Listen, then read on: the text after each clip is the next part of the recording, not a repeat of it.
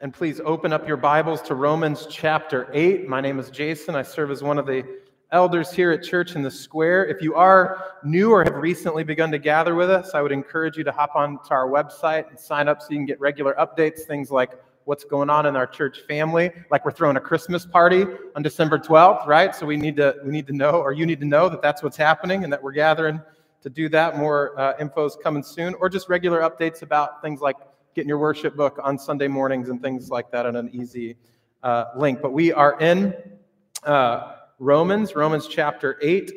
If I can find my notes here, there they are. Yay, that's right. Mina is pumped that we are still in Romans 8. Suffice to say, Romans again, Matthew, Mark, Luke, John, get to Acts, keep going to the right. 1st, 2nd Corinthians, go back to the left if you are growing in your familiarity with the scriptures. Suffice to say, usually on Sunday mornings, I'm supposed to wake up early and cut about 1,000 words out of my sermon. I couldn't do that today, but I still have to be done at 11. So at 11 o'clock, you can start looking at me cross, and I just know I need to land the plane and pray so we can have some discussion afterwards. But if you remember, last week, we just introduced a time after the sermon for us to discuss and say, hey, this is how this particular passage or this lesson hit me. Here's how I think I need to grow or confess sin. Or here's just a question I have. Jason, when you said this, that actually didn't make any sense. And you talked about it for 10 minutes and I was lost. Can you help me understand that a little bit better? And so hopefully that will be a time for us to really understand how do we apply this word, or how the Spirit of God rather applies this word to our lives. And so after we walk through however much time we have or much content we can through to 11, then we'll take some time to consider some reflection questions, discuss, and then we'll sing and be blessed as we go. Sound good? With that being said, let's pray. Let's ask for God's help. We've heard this text already read. Now let's just ask for God's help to understand it, that we might become the men and women He's calling us to be. Heavenly Father, it's really good in a season, a life where there is a ton of chaos and confusion. Your word is a light, shines brightly in the darkness, and in that confusion and uncertainty, it brings clarity where there is vagueness, it brings hope where there is hopelessness, and it brings comfort where there is sorrow, but it also gives us meaning in the middle of our sorrow and suffering. It gives us understanding and purpose in that. And so I thank you that regardless of where my sisters and brothers find themselves today, or really wherever my own heart is this morning, that your word is what we need. Your word is grounding to us. It's clarifying to us. It's like drinking fully of living water, is what the scriptures say. And so help us to drink of that today. We pray, Father, where there would be a spirit of shame, would that be cast out in Jesus' name, or where there be a fear of judgment, that you would settle our souls with peace. We thank you that we come to your word not to be torn down, but to be comforted, to be corrected for sure, but also, Father, to be comforted, built up, so that we might become the kids of the Heavenly Father you're calling us to be. So would you do that in this moment? Help us to not just have things that we need to apply to our lives tomorrow. By the power of your word, would you change us on the spot? We love that you can do that. In Jesus' name, everybody agreed and said, amen. So suffice to say in our passage today that Paul is going to give us two different ways of living, two different ways that we see the world, behave, think, and act. And he unfolds those in Romans 8, verse 5. And so let's look at it together. For those who live according to the flesh, Paul says, set their minds on the things of the flesh. But those who live according to the Spirit set their minds on the things of the Spirit. Now, one of the things that is going to be really important as we investigate this particular passage, we'll do our best to look at 5 through 8 today, and whatever we don't fully complete, we'll come back to in the next couple of weeks. What we need to keep in mind is that Paul is really clear here and elsewhere. These are the only two ways. These are the only two.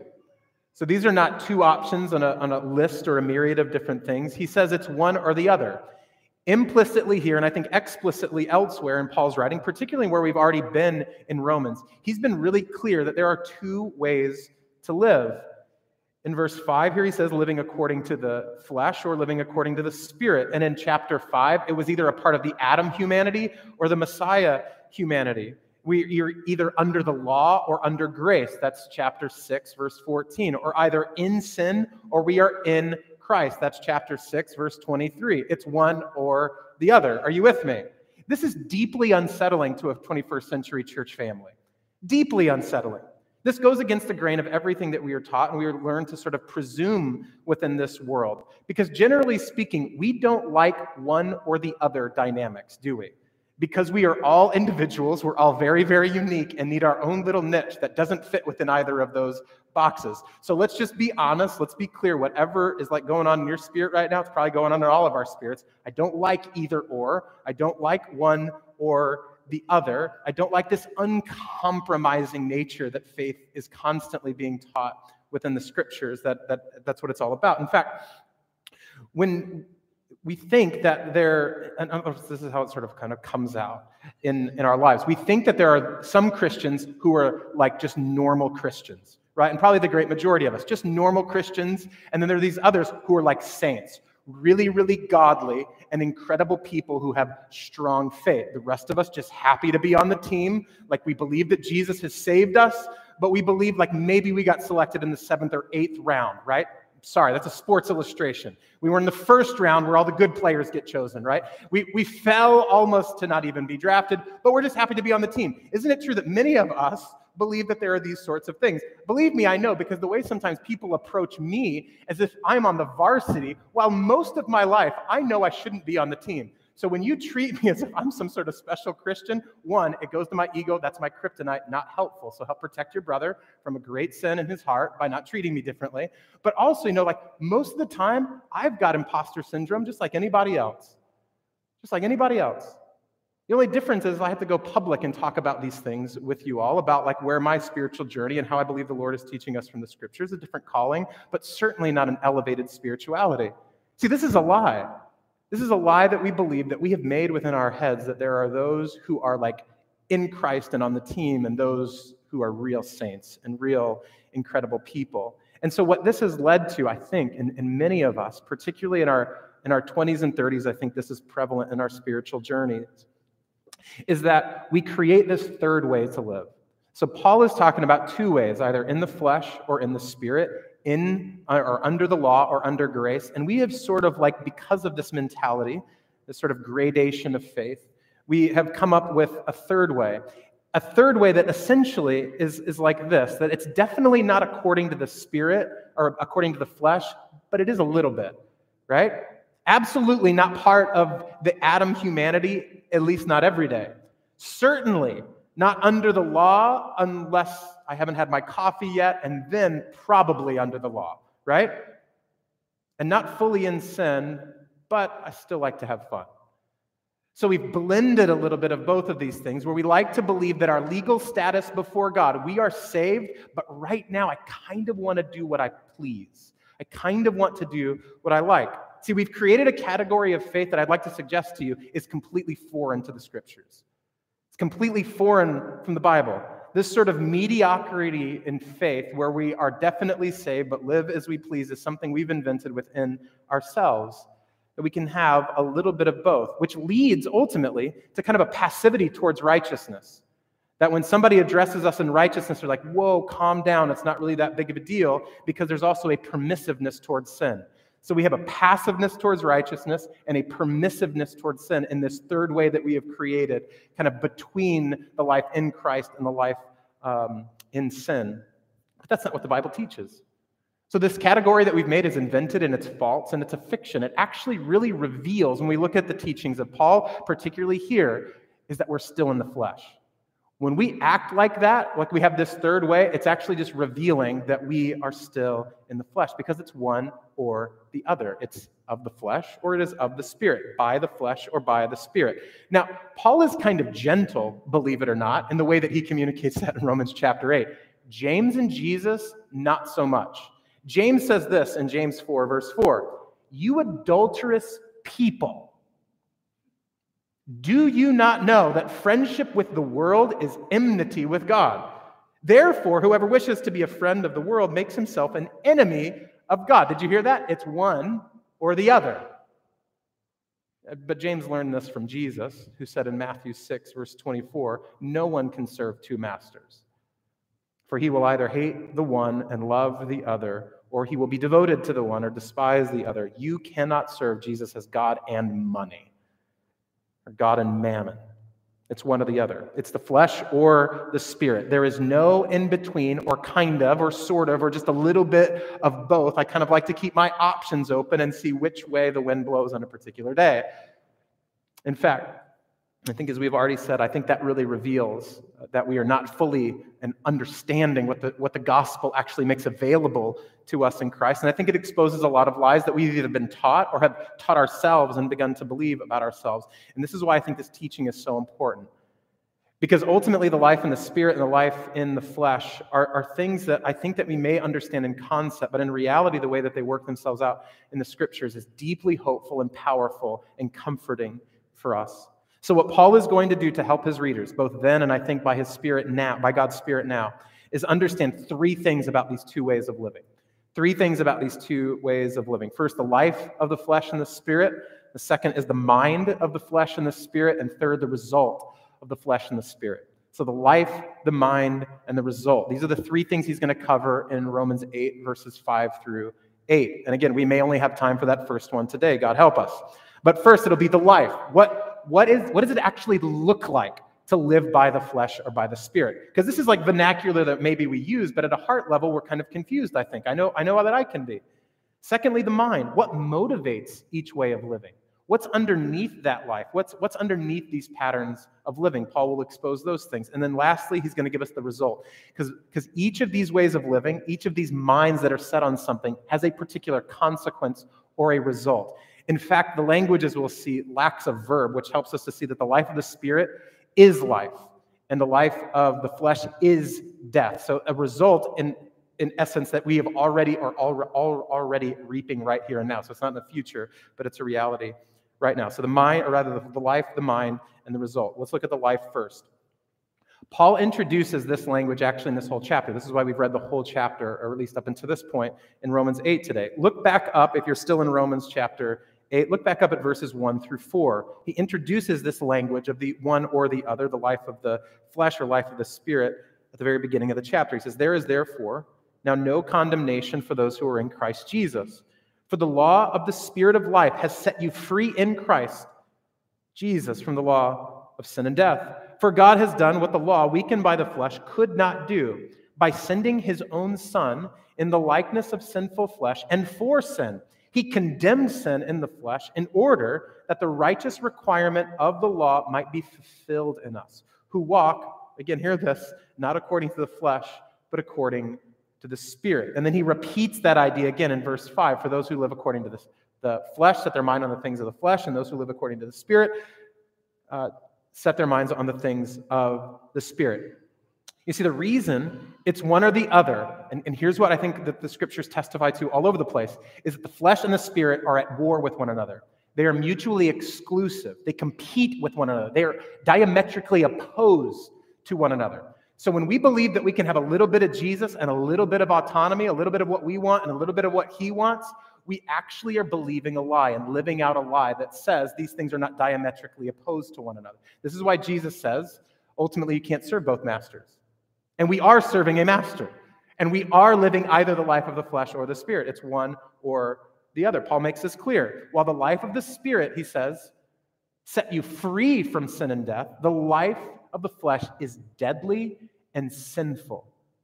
However, if we're not careful, and I think this is a context that I grew up in, or at least began to be exposed to, if we're not careful, we'll pit the wrong things against one another when we think about the life of the flesh and the life of the spirit. In other words, I don't think we totally understand, and I know that I've had to do a lot of learning this week, in fact, about the life of the flesh and what that means. And providentially, let me just give you like a little bit of window. I don't know if this is helpful or not, but I find it fascinating.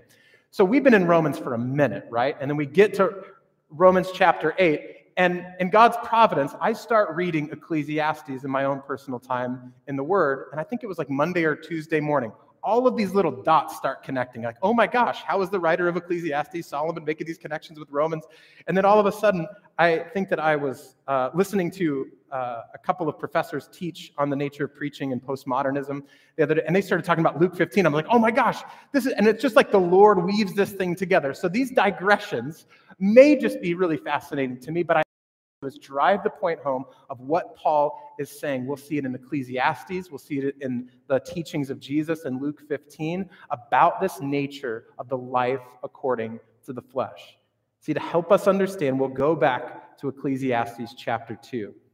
I'm going to touch on it in just 3 different points. And so if you'd like to, you can turn to Ecclesiastes chapter 2. I always find that book hard to find. I'm always going to the table of contents because it gets lost in a lot of different minor prophets and places where I'm looking for. Anyway, the table of contents is our friend. Or you can just type it in. Ecclesiastes. I'm looking at it. I don't know how to spell it otherwise. Ecclesiastes is essentially the writings of an old man looking back on his life and searching for meaning. So if you want to understand why these words are being put together, it is an old man looking back on his life and trying to make sense of it all, which is a very human thing. If you've ever been around someone in their 60s, 70s, 80s, contemplating, looking back at your life, this is a very natural thing to do. Was I faithful? Was it worth it? Who did I impact? This is what Solomon is doing. And as we look at these texts, keep in mind, the main theme of Ecclesiastes is that life is meaningless or life is vanity without God. Life is meaningless, life is all vanity without God. So let's stop at a couple of places, Ecclesiastes chapter 2. The first, Ecclesiastes 2, verse 10 and 11. Solomon writes, "And whatever my eyes desired, I did not keep from them. I kept my heart from no pleasure, for my heart found pleasure in all toil, and this was my reward for all toil." So he's trying out, looking back at all the different things that he tried in his life, and he's remembering a season when he just gave himself over to pleasure. Whatever he desired, he says, I let myself do it. And here's what he learned. All was vanity and a striving after the wind, and there was nothing to be gained under the sun. In other words, what Solomon learned is that pleasure is vanity or meaningless without God.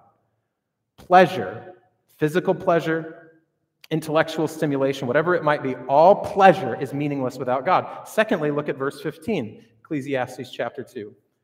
"Then I said in my heart, what happens to the fool will happen to me also." This is a season when he's trying out wisdom to see if living wisely actually reaps meaning in his life. "Why then have I been so very wise? And I said in my heart, that also is vanity." In other words, when he was living wisely, he looked at all the fools and it's like, their lives are ending up pretty much like mine. Why would I do the hard thing and live a wise life when these fools and I are ending up in the same place? What's the conclusion? Wisdom is meaningless without God. So pleasure is meaningless without God. Wisdom is meaningless without God. Finally, look at verse 26. Ecclesiastes chapter 2, verse 26. "For to the one who pleases him, God has given wisdom and knowledge and joy. But to the sinner, he has given the business of gathering and collecting only to give to one who pleases God. This also is vanity and a striving after the wind." So here he was giving money and power and work all of his heart and all of his meaning. And what does he find out? If I give myself over to my work, someone else is going to get it after I die, and they're probably going to squander it. In fact, in this chapter, he starts thinking about his son and going, oh man, if he takes all of my stuff, he's not going to steward it the way that I want him to. And in fact, I'm not going to have it anymore. He's going to have it. So everything I've reaped in life, money, power, possessions, through work, is just meaningless without God. He's going through all of these places in his life, particularly in chapter 2, and he finds out that pleasure is meaningless without God. He finds out that wisdom is meaningless without God. Work, power, money, the accumulation of things is meaningless without God. Now, these things we sort of intuitively know, but we live very, very different lives according to that intuition. See, if we're not careful, then we presume something upon Ecclesiastes, and I think the entirety of the Christian life and the Christian scriptures. We often wrongly assume the point of Ecclesiastes and elsewhere is that pleasure, knowledge, and money and work are meaningless or are evil themselves. We even read Ecclesiastes and hear all of this vanity chasing after the wind and meaningless and think what he's ultimately finding is that pleasure, knowledge, and money and work are all evil. In fact, there's a prevalent heresy in the 2nd century many of us don't know about, but we live our lives by, called Gnosticism, which essentially taught that the material world and the physical matter were all decaying, rotting, and deadly. Many of us, I think, still believe this. Perhaps we grew up in a context where we were told that something was wrong if you enjoyed it. If it was fun, that's evil.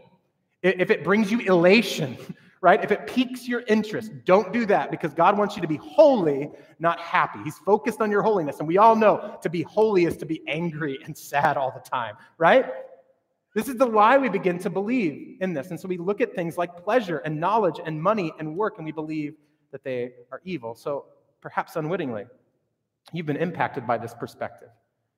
Perhaps this is something that's sort of deeply embedded in your heart, that you were taught that the God of the Bible is like a cosmic killjoy, that any place that you find fun or frivolity or rest or something that actually nourishes you at a physiological level of your happiness. We believe that God perhaps cares about our holiness, but cares little about our happiness. By God's grace, Solomon writes, and everything that he writes in Ecclesiastes refutes that false doctrine and way of thinking. He is not saying that pleasure and knowledge and work and money are evil. He is saying it is wrong to embrace and enjoy these things without God. It will not give you what only God can. See, Solomon does this by exposing a life, in Paul's language, that is lived according to the flesh and confirms the beauty of a life lived in the Spirit. See, church, all is meaningless, all is vanity without God. Without God. But with God, pleasure, wisdom, money, and work can be enjoyed without reservation. How many of us grew up with that kind of mentality within the church, to pursue these things that were dubbed as earthly and wrong and sinful? You're supposed to pursue all of those things with God that you might enjoy them rightly. See, let's not miss this. The difference in between the life of the flesh, remember, it's one or the other, the life of the flesh and the life of the Spirit. This is it, communion with God. Because when you are communing with God, the pleasures of this world are fun, but they are not central. When you are communing with God, money is nice, but it is not your hope. Right? Are you tracking with me yet, church? When you are communing with God, work is meaningful, but if you lose your job, it does not crumble you because you are not your work. You are not the sum total parts of your productivity, right? See, life without God is meaningless, it's corruptible, it's a life in the flesh. But life with God is full of meaning. It's eternal. It's life-giving. It's life according to the Spirit. I want to press this even more, and I think it comes off the page in Luke 15. And I'm just going to summarize it for you. So if you'd like to turn there, that's fine. But Luke 15 is the story of the prodigal son. And in fact, I was on the phone with my 5-year-old niece, Lucy, the other day. And she reminded me that a better name for Luke 15 is not the prodigal son, but the lost son. And I was like, yo, someone is raising this girl right. So I said, I'm going to talk about the prodigal son on Sunday. He goes, well, you know, Uncle Jason, it should probably be the lost son. And I was like, okay. Anyway, well done, Lucy. Many of us, I think, when we first heard this story about a boy who squanders his family's inheritance early, essentially asking that his father would be dead or that it would be better off if his dad was dead, give me my money now. We look at what he did and are grieved by his fleshly and lascivious living, right? And if you remember, he goes to the far-off country and he squanders all of the money, and then he comes home after he desires to essentially be dead and tells his dad that he was ready to tell his dad that he just lived like a hired servant. See, and we should be grieved by the way that he lived. But that's not Jesus' point for telling the story. See, I think many times that we hear that story of the prodigal son, we believe that the story begins with a party, but the point is that it actually ends with a party. We think that the story of the lost son is like the bad things that happen in the far-off country. It's like partying and using money, right, and pursuing pleasure and those sorts of things. But that's not the point that Jesus is telling. It's not that the story begins with a party, it's that it ends with one. You see, the issue that Jesus presents is not that the son thinks he can seek pleasure and enjoy money and power in and of itself. It's that he seeks those things without his father. It's that he chases after those things without his father. In fact, the lost son believes, until I am free of my dad, I cannot enjoy this life. Am I preaching to you yet? Until I get rid of my dad and create some distance from him financially and physically. Now, to be sure, many of us need to create boundaries with our earthly fathers. That is not evil and wrong in many different cases, but you never need to do that with your heavenly Father. You never, and that's the story. Jesus is telling the story to tell us about our heavenly Father, not our earthly ones. And to be sure, it ought to be aspirational for us as earthly parents, but he is telling us about the nature of the heavenly Father. You see, if the partying and the pleasure and the money are the issue in Luke 15, then why, when the Son returns, does the Father throw a party with feasting and dancing and celebration, so much bass that the older son hears it while he is out on the field? So much joy that it doesn't only fill the room, it leaks out into the fields. This is not a story in Luke 15 about how bad things happen at parties. It's how good parties can be when they are with your Father. When you come back with your dad. See, enjoyment is not the issue. Life without the Father is the issue. I think when we try to pursue that third way, this is what we're doing, my sisters and brothers, and remember how much I love you. We believe that we can only have a fun, enjoyable, and happy life without the restrictions that God is putting on us. And so we'll go, I want to be saved forever, and so I'll go with God. But right now, I just want to have fun. I just want to seek pleasure. And we believe that we can have it both ways, but you can't. It crushes and cripples and kills you because true enjoyment cannot happen without communion with God. That's Paul's point about life according to the flesh and according to the Spirit. See, in verse 1 of Romans chapter 8, there is what? No condemnation for those who are in Christ. If that's true, then the life of the Spirit is all about being in Christ, with God, who is our mediator between you and me and our Heavenly Father. Free from judgment, free from shame, free from condemnation, full of joy. See, it's one or the other. Life according to the flesh or life according to the Spirit. Life without God or life with God. It is one or the other. This is the life according to the flesh or according to the Spirit. And I think this is the fundamental idea that Paul is communicating here in this first portion of Romans chapter 8. And here's the deal. We'll end on this, and we'll pick up where we left off in a couple of weeks. What Paul seems to be writing is that you choose, right?